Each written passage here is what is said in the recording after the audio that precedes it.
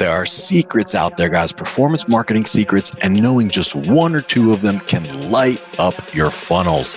Let's go. This is Performance Marketing Insiders. I'm Chris Mechanic. Join me as we go deep into the secrets of the world's elite marketing minds.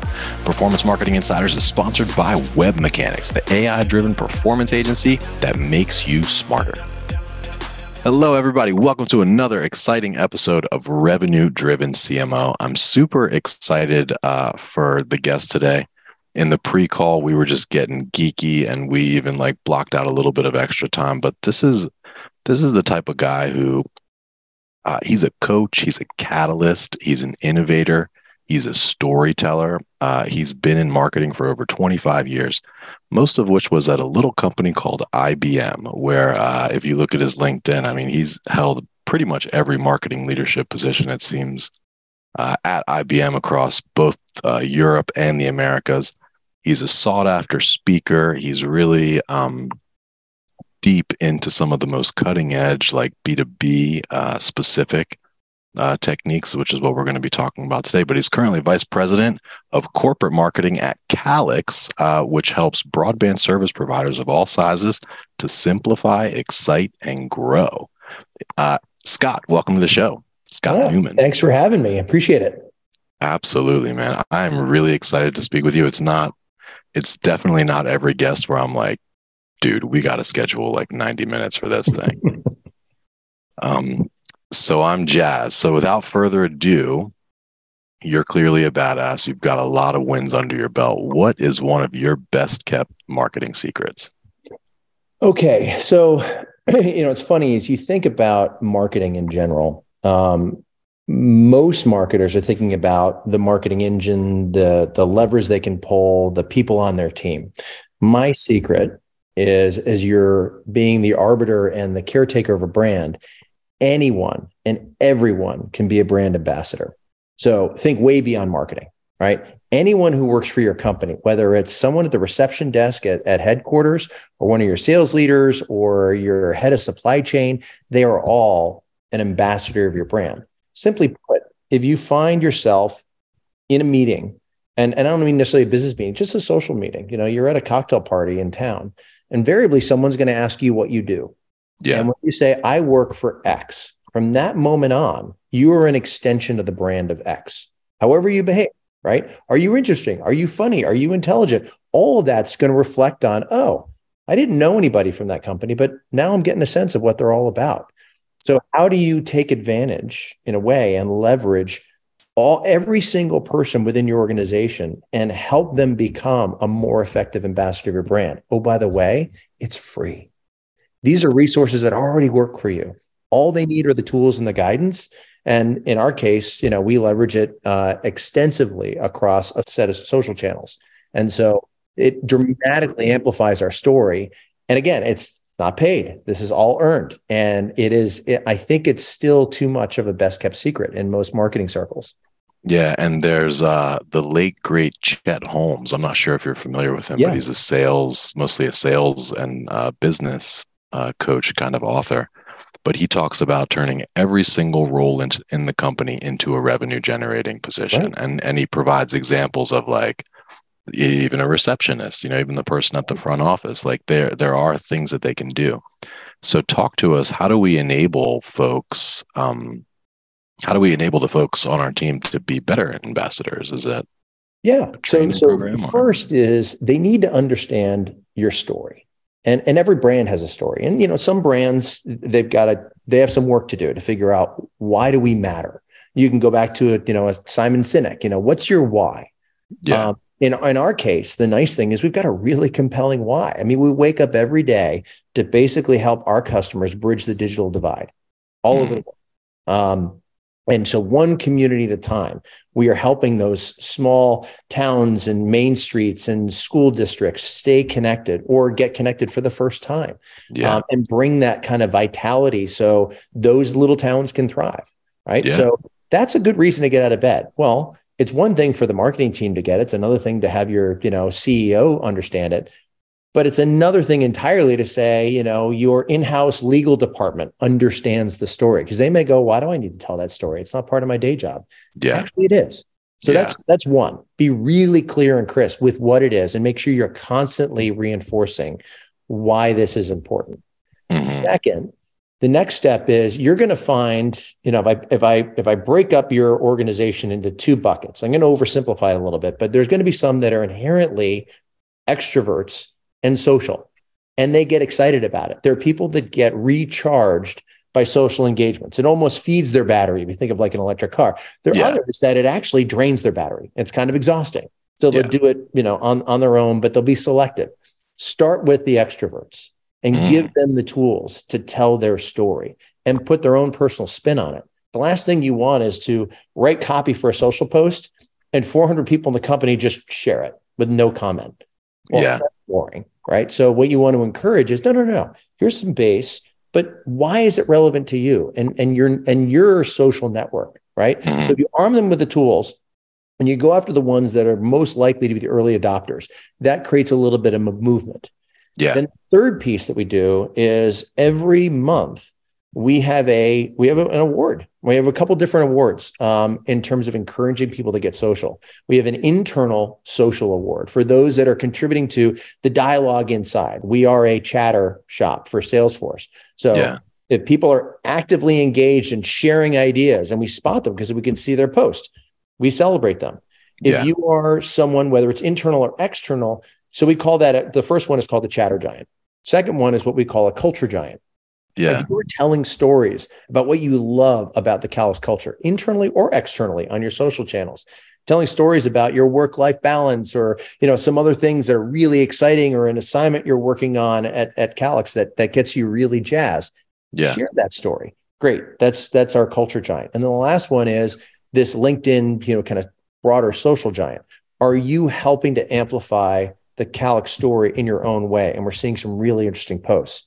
In the early phase of this stage 3, we specifically targeted people that we hadn't necessarily heard from, right? You're going to have the ones that are posting all the time and they're super active and they've created their own podcast series. Great. Encourage it. But if they're getting the award every month, you're not encouraging the ones that are just starting to dip their toes into the water. So we kind of have to weed through and go, oh, here's someone, looks like this might be their first post. Let's celebrate them, right? And encourage them to keep doing more. So that's awesome. That's the 3-step process that we've taken over the last 5 years at Calix. That's really cool. So you've got the chatter giant and the culture giant, and then the LinkedIn connector. LinkedIn giant. Yeah. And because we're B2B, that's our biggest channel. We have Twitter and YouTube and Instagram and Facebook, but as a true B2B, if we're trying to reach potential customers and current customers, LinkedIn is still the platform. So that tends to be our most popular. Totally. So when did you guys start this? Was this in place when you got there, or? No, it wasn't. We didn't even have anyone hired to have social strategy as their day job. So it's something we implemented, after I got here and started to put, some framing around what we wanted corporate marketing to be and the responsibility. And we brought in a former colleague that I knew from my IBM days, and she leads a strategy. That team's now doubled in size too. But their day job is every day they're thinking about, two key things. How do we help amplify and create simplicity for all Calix employees to share their story? And then we also curate the content for them to take advantage of. And 9 times out of 10, that content is customer success stories. So we're reaching out to our customers, working with their team to say, hey, we want to celebrate you. Give us some of the information. If you have some photos that we could put out. So we curate all of that. So it's really easy for our employees to go, oh, yes, I work with, Allo and I know that customer, and what a great story. And then they can take it further. Yeah, that's awesome. So what have you seen from it since you started? Like, how are you measuring it? So early on, if I go back 2 years, LinkedIn had a tool called Elevate that many B2B players would know. And it was a way to track and even do a leaderboard for people in your company of, how are they doing? If you go even further back, there was a bit of a fad around, if you remember Klout, Klout, where you could link your social channels to it and it would give you a score. Yeah. There are even parties I knew of in New York where you couldn't get in the door unless your cloud score was over a certain number. It was like you needed to be social, kind of technorati to be able to even get in the door. Yeah. I haven't heard much, from cloud since then, but it was an interesting idea. We track a bunch of metrics from, we've now moved over to Hootsuite, and we use their platform Amplify.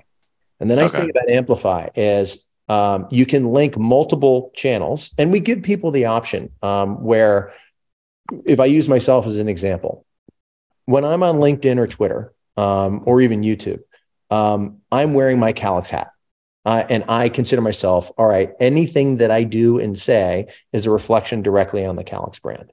Yeah. My Facebook profile, I know I sound now like a total boomer now, yes, I'm still on Facebook. I use Facebook for personal. So I don't have references to work, and I have different conversations completely. And so if you're a Calix employee, it's up to you. Do you want to plug in 1, 2, 3, into this platform? Yeah. Now what it allows you to do is it's very easy when you log in. We've curated, and you can filter, well, what are you interested in based on Calix content? Are you interested in customer stories? Are you interested in some of the more technological announcements and events that we're doing? Are you looking for thought leadership? So you can curate, well, what am I interested in? Then you can put your own spin on it, and then you can schedule it. And the neat thing about scheduling is it will assess your network and their time zones, and it knows what's actually the optimal time for this post to actually go up. So you tend to be one of those morning people, and you churn out a bunch of posts like 4 or 5 in a row, at 7 a.m. That's not necessarily the best time for people to actually find it. Right. So leave it up to the tool to let it optimize when you actually can create that influence. Then the data starts to come in on the listening. So What are we seeing in terms of the open and the reach and the amplification? What's the sentiment analysis? The challenge, if you're in the B2B space, is it's a little less emotional. So, whenever you have one of those like speedometers, it's like 80% of it's neutral. There's no emotion in the response, but at least you're getting some, but you can get a little bit of positive and negative. When you're dealing in more B2C stuff, you'll get a lot of red, yellow, greens in terms of, positive and negative. But those tools that we're tracking, and our goal is we're looking for not so much, have the Uber users dominate, but we're looking for breadth.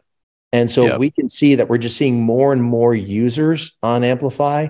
Right off the bat, that's a success. Yeah.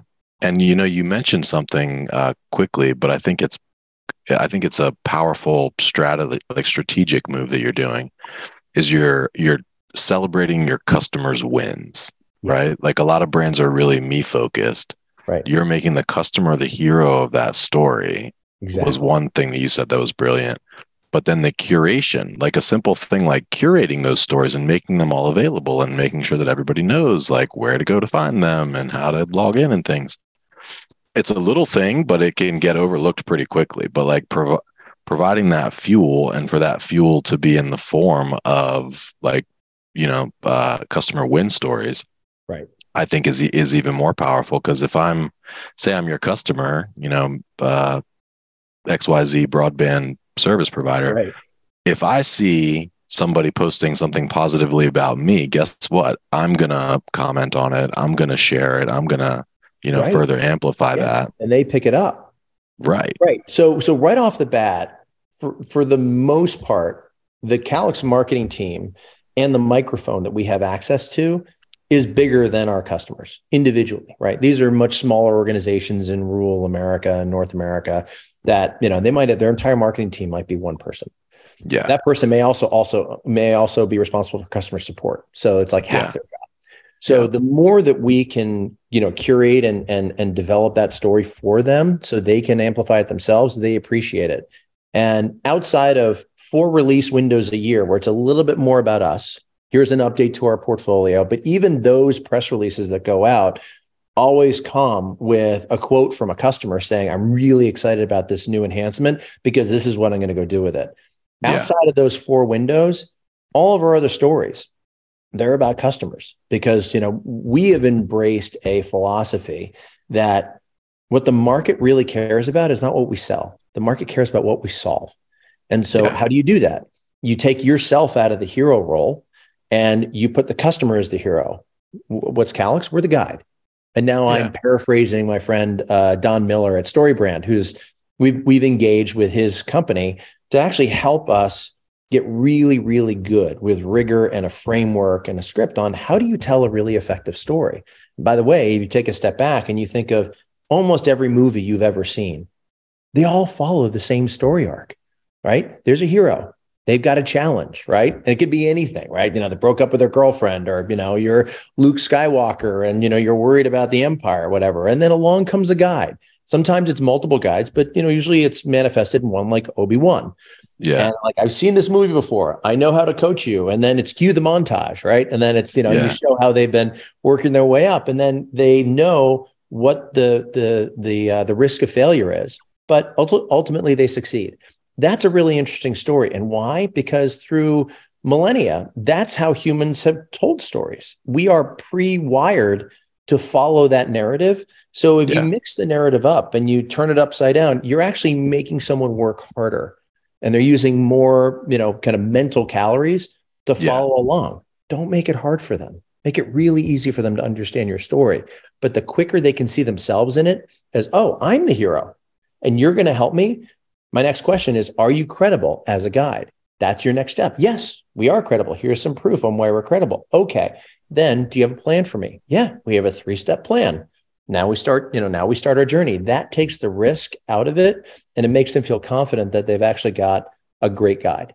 So that's at the core of everything we're trying to do from a marketing and storytelling perspective. Yeah. Who are some B2B brands that you think do like an amazing job at storytelling? Oh gosh. B2B. Let me think about this. It's tough, right? There's not a lot of it's funny how you'd think there'd be a bunch that jump out that are really, really good about putting, like, let me give you an example. Think of any car manufacturer and think of any commercial you've ever seen about a car. And then can you think of any of those commercials that were not about the car, but it was actually about the consumer and what they do? Now I'm seeing a little bit of it. I'm seeing more like, I'll use like Subaru as an example. I think they're doing a better job of what do you do because this car enables you. Remember GM, famously said when they were really kind of turning themselves around, we're actually not in the car business, right? Yeah. We are in the mobile experience business, right? Yeah. And that was a very different way to think about it, right? Yeah. Like, so it's not just about the car. It's about you're trying to get from A to B, and what is your experience going to be in that car, and how do we do that? And so I'm seeing more and more do it, but there's still so much. You go to almost any B2B website, and the first thing you see is, here's what we sell. Here are our products and services. It's like, it's just a laundry list of things I can buy. But I don't have the context of, well, but how does that solve my problem? Speak to me in my language. So we've taken the time at Calix, and it's a journey, and we still got ways to go. And we're actually in the process of, doing another, kind of full refresh of our Calix site. But leading with, are you a marketer? Are you a customer support leader? Are you a general manager? And that landing experience and journey that we're starting needs to speak their language and needs to resonate with what's keeping them up at night. And if it's not, then we're getting it wrong. But and that's a challenge, right? But that's how we're trying to construct a journey. Yeah. So let's reel it back in to your team as your brand ambassadors, and give everybody a couple pieces of advice for basically like how to get started. I think a lot of people maybe have thought about this, but it's like it's a big endeavor, I mean, it's dressed in overalls and looks like work kind of a thing. But how can somebody move in that direction of really enabling and activating like the hidden brand ambassadors that they have? Yeah. So first you've got to agree, what is our story, right? And everybody's got to be on the same page. What you don't want to do is say, hey, everybody be social, but nobody has any guidance. And then all of a sudden you just got confusion in the market and noise. Yeah. You don't need that. So first, get everybody not only aligned, but excited about it, right? So, it's what I refer to as the cocktail reception test. If someone asks me at a party that I've never met before, what do you do? I need, what is my, 10 to 15 second answer? That's just right there, right? Yeah. That one gives them at least a little bit of information about what I do, but it's something I'm actually excited to share. Everybody needs to understand what that is for your respective company. Why do you exist? Once you have that, then you want to start to encourage and give them some guideposts, right? Because obviously it's human nature. It can be wide open. Yeah. Generally speaking, our guidance for social is very simple. Don't embarrass yourself. Don't embarrass Calix, and don't embarrass our customers and prospects and partners, right? Mm-hmm. Really simple. It's kind of a golden rule of social, right? Yeah. It's not 12 pages of legalese and please sign here before you post anything, because that's going to crush any type of activity because people are going to be just too afraid to do it. So common sense. Then we set up a whole slew of what we call, we're a virtual work from anywhere culture. So we got people spread all over the place. So we have, in a sense, office hours on a regular basis for people to come and ask our experts, how do I use this? How do I get this set up? Can you show me a little bit how the tool works? What are some examples of some really good posts? And just little by little, just start to encourage them to get up and over. And then, as most things, if anyone's a parent, and you're trying to teach your kids something, you give them little milestones, and then, you kind of reward them for progress that they're making. So we have that program that I talked about, which is, hey, if you're up and out and doing this, we're going to recognize you and make sure that you keep doing it and you're seeing value out of it. Yeah. So when you equip them with the story, what form does that take? Like, what does it look like? Is it a document where it's like, here's your 10 to 15 second description, boom, like here's your 1 to 2 minute. Yeah.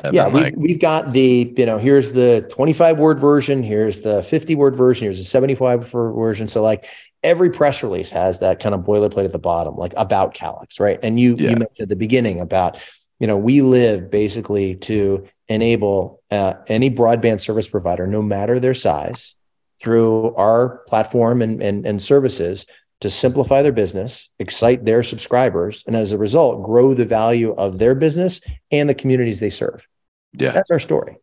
And so we netted on that, and we pivoted it actually about 2 years ago to this updated kind of mission statement. Yeah. And so, and the good news is we're consistent. So now that we have it, that's all we hammer home. And perfect example, every quarter, we have an all hands. The entire company will get together in a Zoom call, and it's called the Calix Quarterly. And we go through, we right after earnings, so it's no longer, kind of in the quiet period. Yeah. Earnings get announced the day before. This is literally last Thursday. And then we get on a call and we talk about, hey, how'd it go? What were the finances of the company? Where are we headed? What are we looking for next quarter? Oh, by the way, we go through, here's everybody who got promoted. Here, new people have joined the team since the last quarter. But the very first slide in the deck every single time is, remember, this is our mission. And we all need to get it, because every Calix Quarterly, the way we've been hiring, there's at least another 100 to 200 new people that have joined the company in the last 3 months, because that's our rate and pace of hiring. So we have to always assume, if you do the math, I have to assume that every single day of the week, all year long, is somebody's first day at Calix. Yeah. So that's true. This is an evergreen strategy. This is not a, hey, we held the learning table, we deployed the tool, we're done, let's go off and do something else. Yeah. No, it's like, you got a puppy. It's actually feeding, right? You got to take it out for a walk. You got to feed it, right? Or no, it's almost 3 people per working day are new there. Yeah. So it varies. And it's in different parts. I mean, we ebb and flow. A couple of years ago, we were, really ramping up on sales. Now we're ramping in product development. And so it varies, but collectively, we're hiring. That's awesome. So it sounds like you guys are doing amazing. I want to talk about Calix and just more broadly about your marketing program. Like, what's driving most of your actual deals? Let's see. Well, here, let me probe on that. In terms of like, why are we different than? No, just in terms of like where your leads coming from. Like, is it mostly from LinkedIn? Oh, okay. So you're thinking pure marketing. Okay, so it really is a mix. So we have a kind of a fully trackable marketing funnel, like the traditional marketing funnel, right? So everything from our outbound. And that could be a combination of, our social push, direct mail, some paid. We have an entire team that works within corporate marketing on event experience. Yeah. So whether that's our own events that we're doing in regions, smaller versions versus our big flagship conference that we do every October called Connections, and then all of the other industry trade shows and regional shows, like, it's almost every single week of the year, there's one or two of these going on. So there is a lot of, ever since COVID, because obviously that changed things for a little while being virtual, but now we're back in the field and we're spending the time there. So there's all of those are generating touches that allow the scoring to go from, hey, that's actually a lead. Okay, now let's follow that up. And then so we have a team that we hand off to so they can qualify it. And then that qualified lead then goes into the pipeline and then we start to track. So everything from inbound digitally, the click-through rates on the outbound tactics, the web visits, the level of engagement on page. So what are they clicking on? How long are they spending on page? We're tracking that. And then we have a lead scoring mechanism or a marketing scoring mechanism. So if there are enough touches, it'll tip the scale to say, this is just a nurture. They're not quite there yet based on how many touches we've had to, they've now actually gone over that threshold. Let's see if we can qualify that as a lead. Yeah. Now, I know a lot of, you've probably heard the term where like B2B, I think especially B2B SaaS companies sort of classify themselves like they're either product led or they're event led or community led or sales led, for instance. What do you consider you guys to be? I mean, it sounds like it's a blend, but like what? It is a blend. I mean, we are, from a sales perspective, we have an in-house sales force. So this is not a massive partner channel. We have partners, but the partners are actually complementary to the portfolio, right? So they have additional services and capabilities that accent what our core portfolio is. But the nice thing about having an in-house sales team is it's much easier to get them all on the same page, Sales Academy, and understand exactly what that story is. How are we different? How do you learn and differentiate from competition, the loss reviews, all of that? It's just so much easier when they're actually your employees versus I'm trying to influence a VAR or something that is just a degree away. Yeah. So it's a nice combination. And I have to say that, for someone who spent 18 and a half years at IBM, and I have a ton of respect and still lots of friends at IBM, at Calix, the partnership between marketing and sales is a lot tighter. I think the sales team here they have a higher appreciation for what marketing can do and are really excited to lean in on the programs, that we're driving. So they can feel the air cover that we're providing to help them sell. Yeah. And that's so great. I wouldn't pick it's sales led or marketing led. I mean, obviously the big three pillars of any company is going to be your sales team, your marketing team, and your product development team. And if one of those three is not firing on all cylinders, the other two really struggle. So you need all three to actually, be really effective in market. Yeah. So how are you guys growing so fast? Like, well, it's a mix that a recent phenomenon, or is that there's two big fronts. And any B2B company could look at, you got an existing customer base. So we're, probably north of 1,800 customers in various stages of being active. Yeah. You could spend a lot of time just how do we cross-sell and upsell? How do we develop a greater share of wallet? That is one growth opportunity. The other one is how do we acquire new customers? The nice thing for our industry is it's not a pure finite list of customers that everybody's fighting for. There's a mix of new customers we can acquire can fall into two groups. One is it's a competitive win back, right? They are an existing broadband provider. They're not one of ours.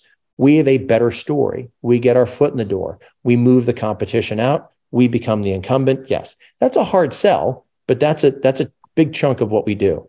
The other one is they're in this space because of the gaps all over rural America and North America, and even in other parts of the world. There are new players getting into the market every single month. So I could be a mayor of a town that has no decent broadband, right? The best we've got is like some satellite provider, and it's not very, reliable, and, it's not connecting the schools and so forth. Yeah. And nobody's coming to the rescue. Why? Because we're out in the middle of nowhere, and the density of our town population of 2,000 people is not turning, any chief financial officer, at AT&T going, ooh, let's go connect that town. Right. The ROI is not there. So they go, you know what? We're going to need to do it ourselves because nobody's coming to the rescue. And there are a bunch of models they can do. They can actually create their own broadband company if they want to, or they can partner with one. A very popular partner would be their electric cooperative in town. Mm-hmm. So let's assume for a second the town at least has electricity, right? Yeah. We're doing that for 100 years. Going from an electric cooperative to a broadband provider is actually not that hard. They've already got the right of way. They've already got a billing relationship with all of those houses. So laying a fiber line on the same lines that they're providing electricity for is not hard to do. And we can help them make it really, really simple to turn that up and start providing amazing services. And so it's a mix of those three. We're continuing to deepen our relationship and help truly transform the business model of our current customers. We're actively pursuing and acquiring new customers by competitive winbacks. And then what we would call greenfield, there's a whole bunch that are entering the market on a regular basis. And we want to help them connect their communities that are currently really unconnected. That's awesome. Yeah. And the greenfield opportunities particularly, I think, have like that really strong story element. It's like you're bringing light. It's like you're. Yeah. I mean, we wrote a story a couple of years ago. You're bringing water to the village, kind of. Yeah. Like we connected, I think, one of the last schools in America that had no broadband. It was up, I believe, in like North Dakota. And it was one of those like, that's like tugging at your heartstrings. Like, yes, they should have it. Yeah. I mean, there's a whole core set of beliefs that I think help our employees really understand. And they're along the lines of, any broadband should be secure. You shouldn't worry about being hacked, right? Yeah. Got it. 2, kids shouldn't be exposed to inappropriate content. So content controls, parental controls. Yes, got it. 3, kids shouldn't be cyberbullied, right? Yeah. And so if it's happening, parents should be aware of it so they can step in if they need to. Hey, we partner with a great partner called Bark, and they help provide an application that solves that. 4, investing in broadband to connect a community should be affordable, right? And it should be something that can be turned up by a provider no matter their size, right?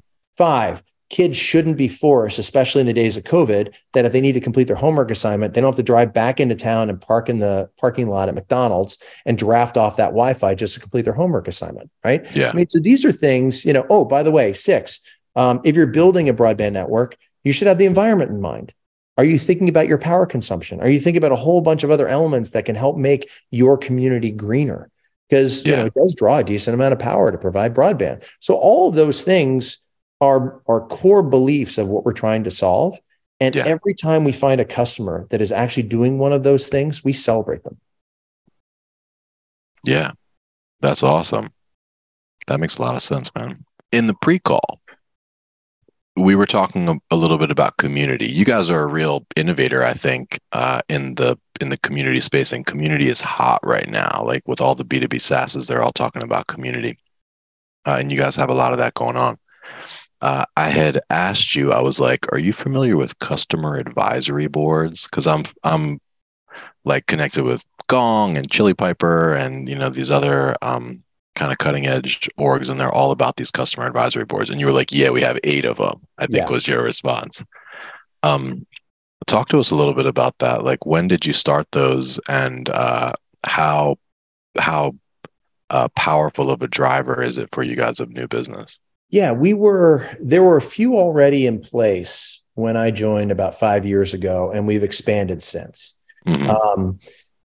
The general categories, the ones that we started really were role specific. So we have what we call our leadership advisory board, which is about 35 to 40 general managers and CEOs.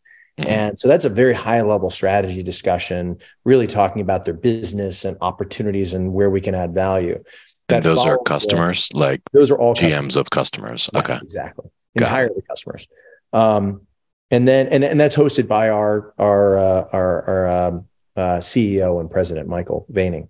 And then we have other sub ones where we have just a group of marketers at our customers and talk about how we're helping them be better marketers. Then we have one for customer support leaders and what can we do better to help them. We have one for the operators, the broadband operators of the business. We also have a more technical one for the engineers. So those are the first 5. And then we started to expand and turn it sideways and go, all right, well, the business challenges, if I'm a cable operator, are very different than I'm electric cooperative. Very different if I'm part of a tribal community and I'm trying to connect that nation with broadband and doesn't exist. Very different model. So now we're taking subsets of these and creating specific market segments. And so we're having, now we're getting to, our 6th or 7th or 8th or 9th. And the thing that, the two things that work really well.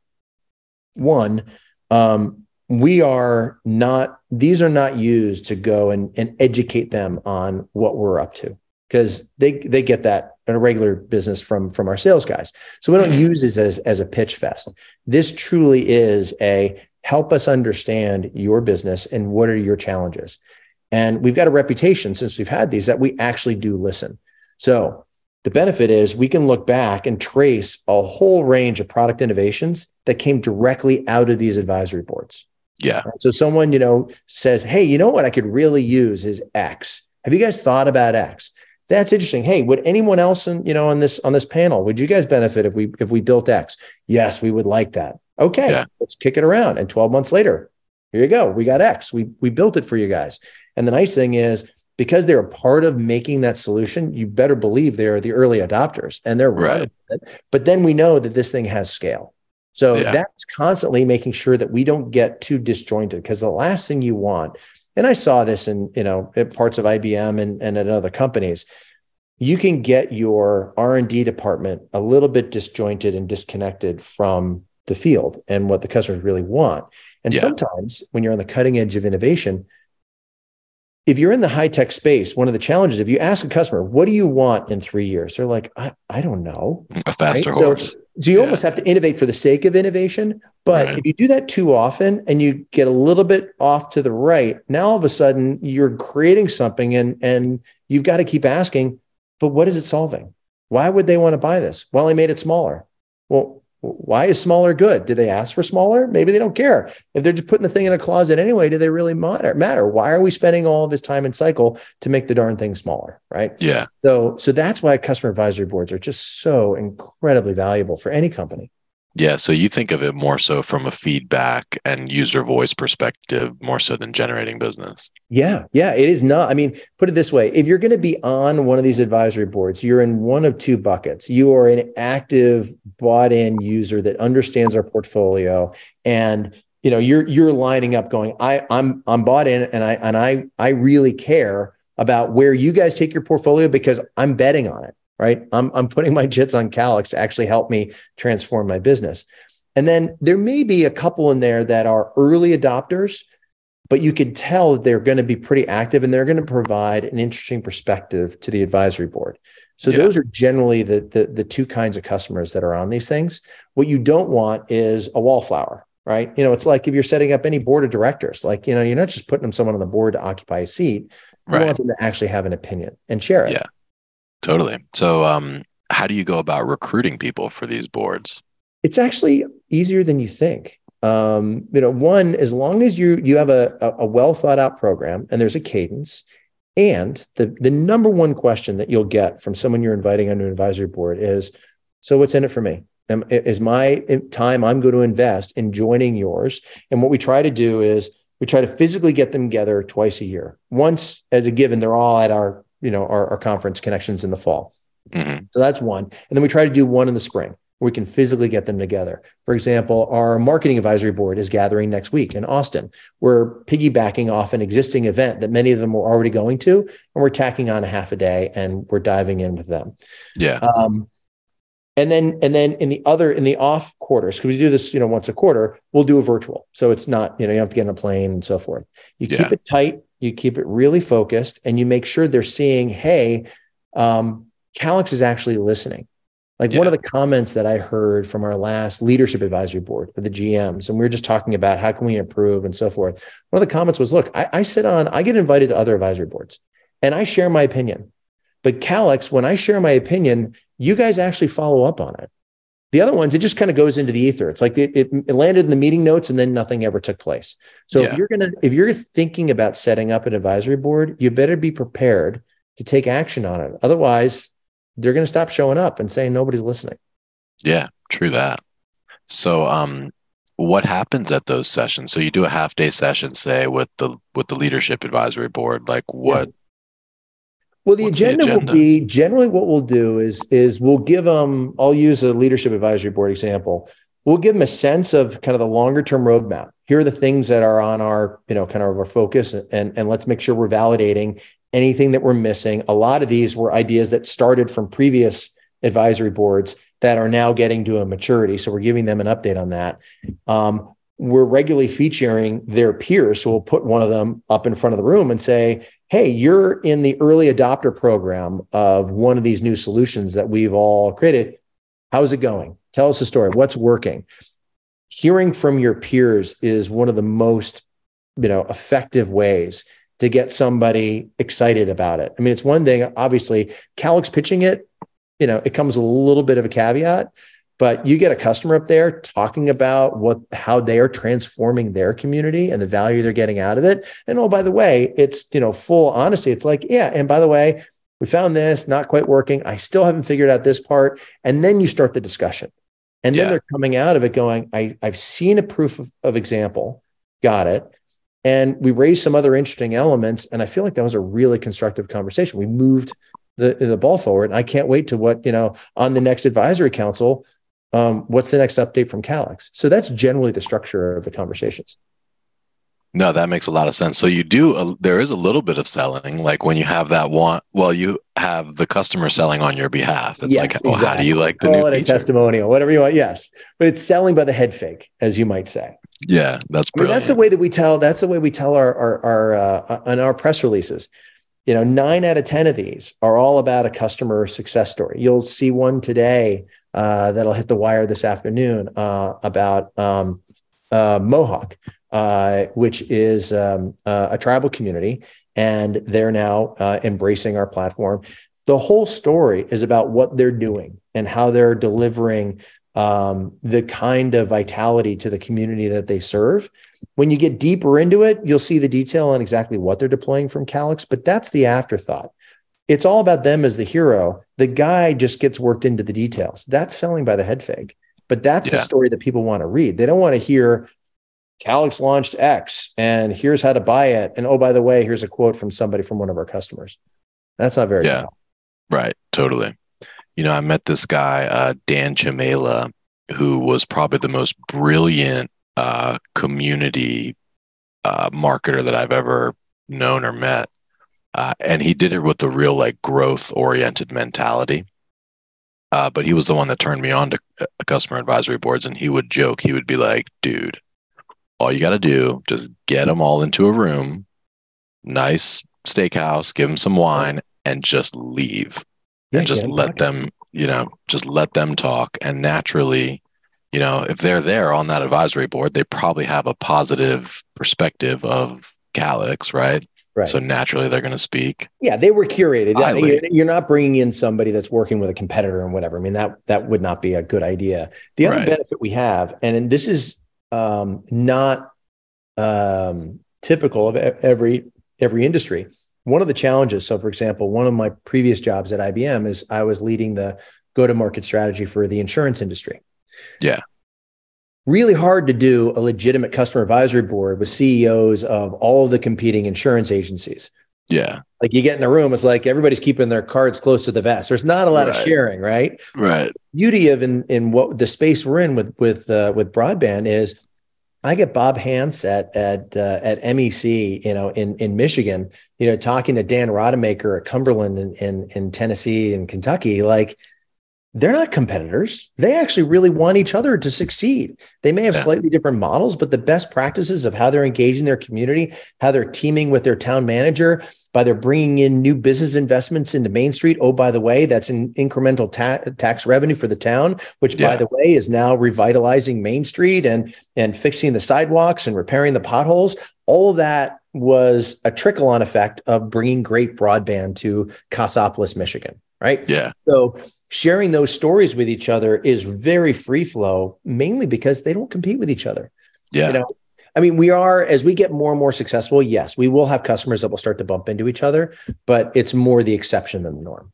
Yeah. Well, I'll tell you, man, it sounds like you guys are doing an amazing job from a marketing perspective. And all the things that we talked about, by the way, like there's no ad dollars involved, like No, there's, no, so not at all. This props is to all you just guys. sharing stories and leading with a, in a sense, our why. Why do we exist? Yeah. And the best way to get people excited about what you're doing is tell them about the heroes that you're creating. Yeah. That's your customer. True that. Well said, my friend. Well, what keeps you up at night? What challenges are you guys having? um, well, as I said, we're growing. We're 3 years on a trajectory of 25% growth, which is pretty incredible. Um, and we're hiring. And it's trying to figure out the right pace and the right order for that next best skill. And it's as we like to say, it sounds a little cold, but it's like fire fast and hire slowly, right? Yeah. But if people aren't thriving, there's two reasons generally. Either they're just not cut out for the role that they're in and the organization. Maybe they're not a culture fit or so forth, and they've hit their ceiling. And with our growth and challenge, we can't afford not to have a rock star in every position. Yeah. Or they potentially could be a rock star. They're just in the wrong role, or they're just not getting the right coaching and support from their manager. So make sure you're not mixing the two up, right? Because there's potential. You have a diamond in the rough. You just haven't given them the chance and set them up for success. Yeah.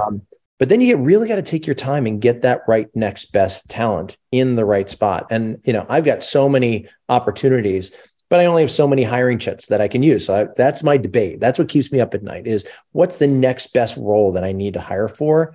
And how do I find that talent? The good news is there's talent out there. We've all been reading the layoffs, from all the, the Googles and the IBMs and the Amazons and the Facebooks. So there's some really interesting talent out there. So that's the nice thing. But yeah, it's trying to figure out, of all the priorities that I can have, I got to rank order them and then, fill those and bring in a new team member, as appropriate. Yeah. So what's the top of that list? Like what are the roles? Well, actually, the next role that we're in the process of hiring, we've never really formally staffed a media and analyst relations leader, right? It's always been a little bit of a side job of a bunch of people, but having someone truly dedicated. So it's one thing to say, like back in the days, my IBM days, you could literally list, Gartner, Forrester, IDC, you pick your big ones, right? Mm-hmm. And that's all you really had to worry about. And your goal was, we got to get on that magic quadrant. Like that's your B2B nirvana, right? Yeah. Well, when you're in my space, those guys don't cover the tier three, the small regional guys. They'll cover the Verizons and the AT&Ts of the world, fine. But when you say, hey, do you cover Allo or Cumberland or MEC or OEC Fiber? They're like, who? So the ones that we have to go after are they're influencers, but they may not work for a formal analyst shop, or they used to, but now they're on their own. Doesn't mean they're any less influential, but we got to find them. And then we got to nurture relationships with them. The other is on the press side. The industry press, they're not that many, and they cover. That's pretty easy to get in Telecompetitor and Light Reading and, Broadband World News and so forth. Yeah. The trick is, how do you break beyond that? How do you start showing up in the Forbes and the Fortune and the New York Times and the Journal and the Atlantic, right? Yeah. And profiling a bigger story. This isn't about Calix. This is about addressing the inequities of connectivity in rural America. That's a juicy story, right? Yeah. And we need to really, it's not like, we wrote it. Why are we not on the cover of the New York Times? Yeah. It's a little bit harder than that. And we're now going to put some resource behind it. Working with our partner, the PR agency, is how do we really crack that nut and start to expand beyond it? The main reason for that is that's going to help us acquire talent. That's going to help us break out of being the coolest little cloud and software company you've never heard of, because that's where I was 5 years ago.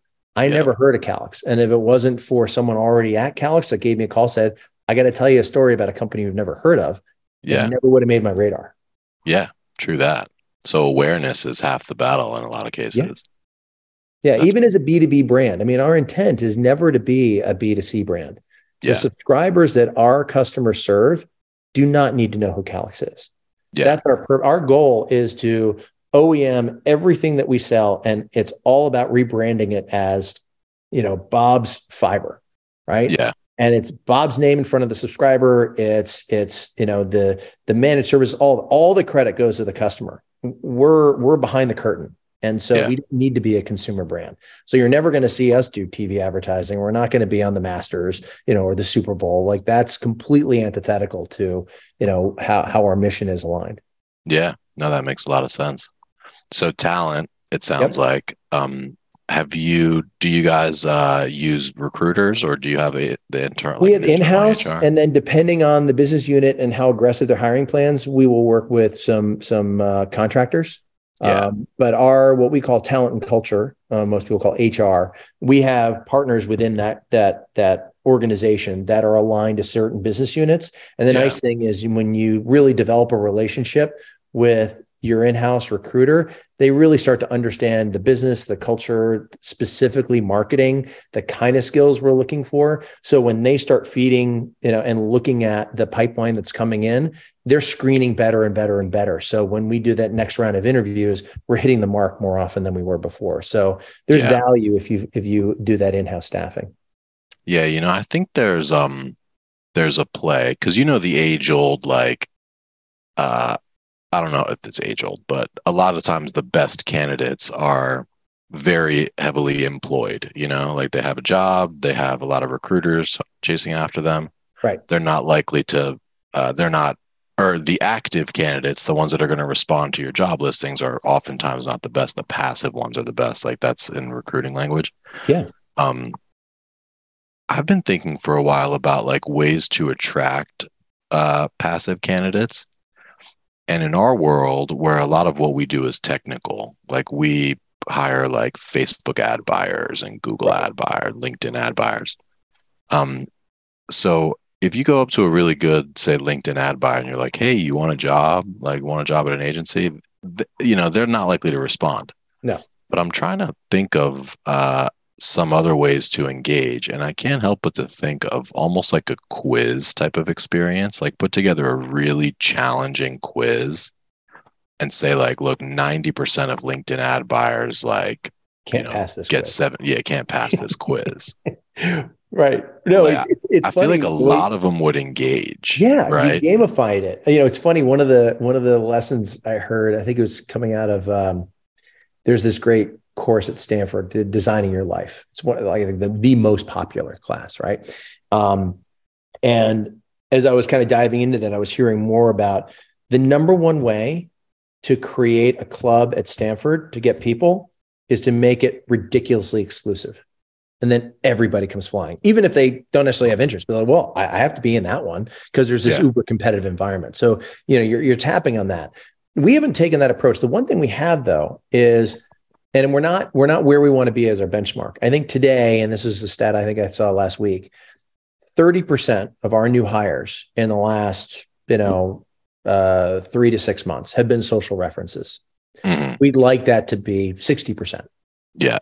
And that's really where we get the ones that's how we found me, right? I mean, the reason I joined Cal, I wasn't looking for a job. I got approached by someone I trusted who's actually someone I used to work for at IBM. And they had since joined and said, "Hey, let's talk."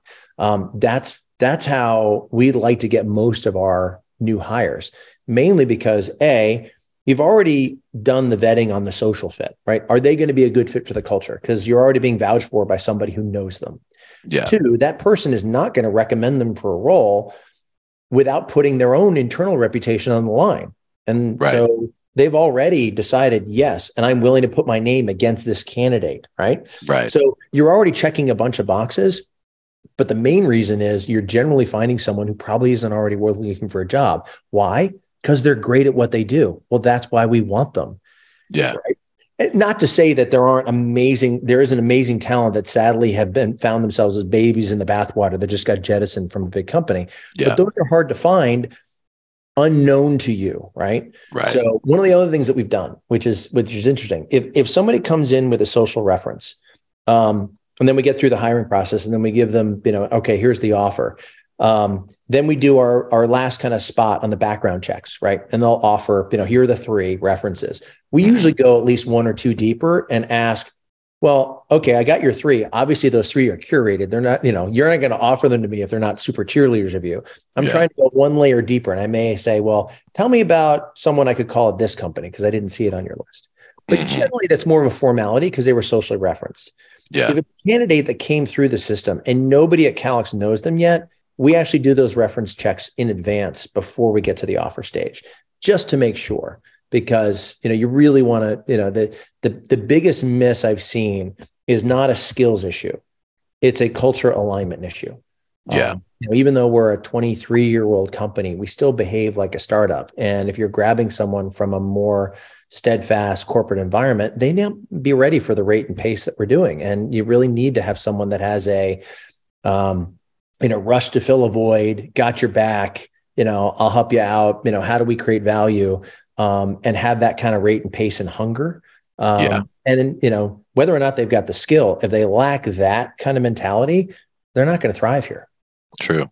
No, I have experienced that the hard way more times than I'd like to admit. So have I. I've had a couple of misfires, all good intentions, but when we look back, 3 to 6 months in, we're like, oh, yeah, I'm sorry. This just, we didn't get this one right. Yeah. Cool, Scott. Well, this has been so awesome, man. I want to give you a little bit of time back in your day because I know it's your quarterly sprint cycle that you're doing here. If you're digging this conversation as much as I am, if you've learned something, if you've laughed at all today, share this with a friend. Drop a like or a comment in the channel, and we'll do our best to respond. Scott, lightning round. You ready? Okay, fire away. Here we go. If you were to start a side hustle, what would that side hustle be?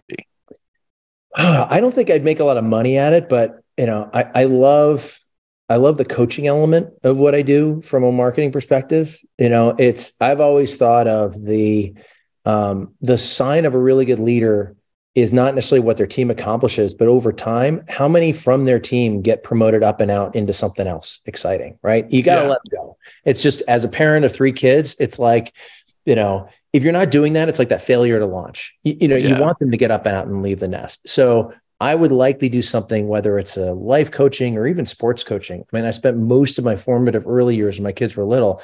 I was coaching cross-country skiing, lacrosse, soccer, flag football, whatever I get my hands on. If I could be down on the green and running around with the kids, it's just so exciting. Baseball, doesn't matter, softball. You just see a kid start to, grow into the role, get excited about athletics. Yeah. I'm all for that. That's awesome, man. I'm going to try that. I've got 2 little kids. Maybe I'll be a coach. It's really fun to do it until they get to a stage where then they start bringing in professional coaches. And, so you basically, you get kind of kicked to the curb right around middle school. Yeah. Maybe high school. But yeah, you can at least, stay tagging along with them on the sidelines, for those first, 5 or 6 years. Nice. Cool. Question number 2, top 3 authors or books or influencers that have made a big impact on you. Well, one category, I'll mention 3 because they're all kind of circulating the same space. And this is more on the business side. I'm a big fan of Simon Sinek, Adam Grant, and Daniel Pink. Okay. I've had the luxury of being able to engage both live. We had Daniel Pink speak at our conference last year. He's coming back this year. He's coming off sabbatical just to speak at our conference, which is a nice sign that, he's really gotten to know our customers and our business model. Yeah. We hosted Simon Sinek a couple months ago in a live webinar series for our general managers. We have a series that we do every quarter. We bring in an industry leader. This is free of charge for them to come and engage them live. So we've had, other speakers like Alan Mullally, who was the head of Ford and Boeing, give his tips about turning businesses around, or Fred Reichheld from, he is the inventor of the Net Promoter Score, right? He created the concept and the methodology. He's been doing it obviously for decades. Really, really smart guy. And it was all about educating our customers on how do you really measure what he would call love from your customers? How do you do that effectively, right? And so I'm looking forward. One of our next speakers is going to be Adam Grant this summer. He'll be one of our leadership series, virtual live sessions with our GMs. All of them have amazing insights on how do you really get at what is your purpose, in a sense, kind of your why, and how do you turn that into action? So that's the business side. 2 other authors that I thoroughly enjoy. Bill Bryson partly because, and most of you will know him from A Walk in the Woods and his failed attempt, or I would say semi-successful attempt to hike the Appalachian Trail. He's a local author across the river from me up here in Vermont. He's in Hanover, New Hampshire, but he's written a whole bunch of books on a range of topics from everything you ever want to know about Shakespeare to the history of Australia. What I get from Bill is you can find humor in anything. And I try to bring that to my role in marketing. I'll talk to my team a lot and say, hey, as far as I know, no one's ever actually died of a marketing emergency, right? Yeah. So come on, guys, this is fun. That's why we got into marketing. Let's not take ourselves too seriously, right? Yeah. So always look for, kind of the humor and the fun in everything that we're doing on a given basis. Nice. That's a good way to think of it. And then the last one, I'm a big fan of Eric Larson. Who's another, interesting, he's a nonfiction writer. One of my favorite books that he wrote was called Devil in the White City. It was literally about the World's Fair in Chicago at the turn of the century. And what Eric gives me is he is an incredibly thorough researcher. And there's always another story behind the story, behind the story, behind the story. Yeah. And so I remember when I was at IBM, our CEO at the time, one of them, Ginny Rometty, she was a really big proponent of what the industry embraces as T skills. So this idea of that, the top of the T, you need to have enough understanding and capabilities to ask the right questions across a whole range of things. Yeah. But then you need to go deep in some areas, not all areas, because it's physically not possible.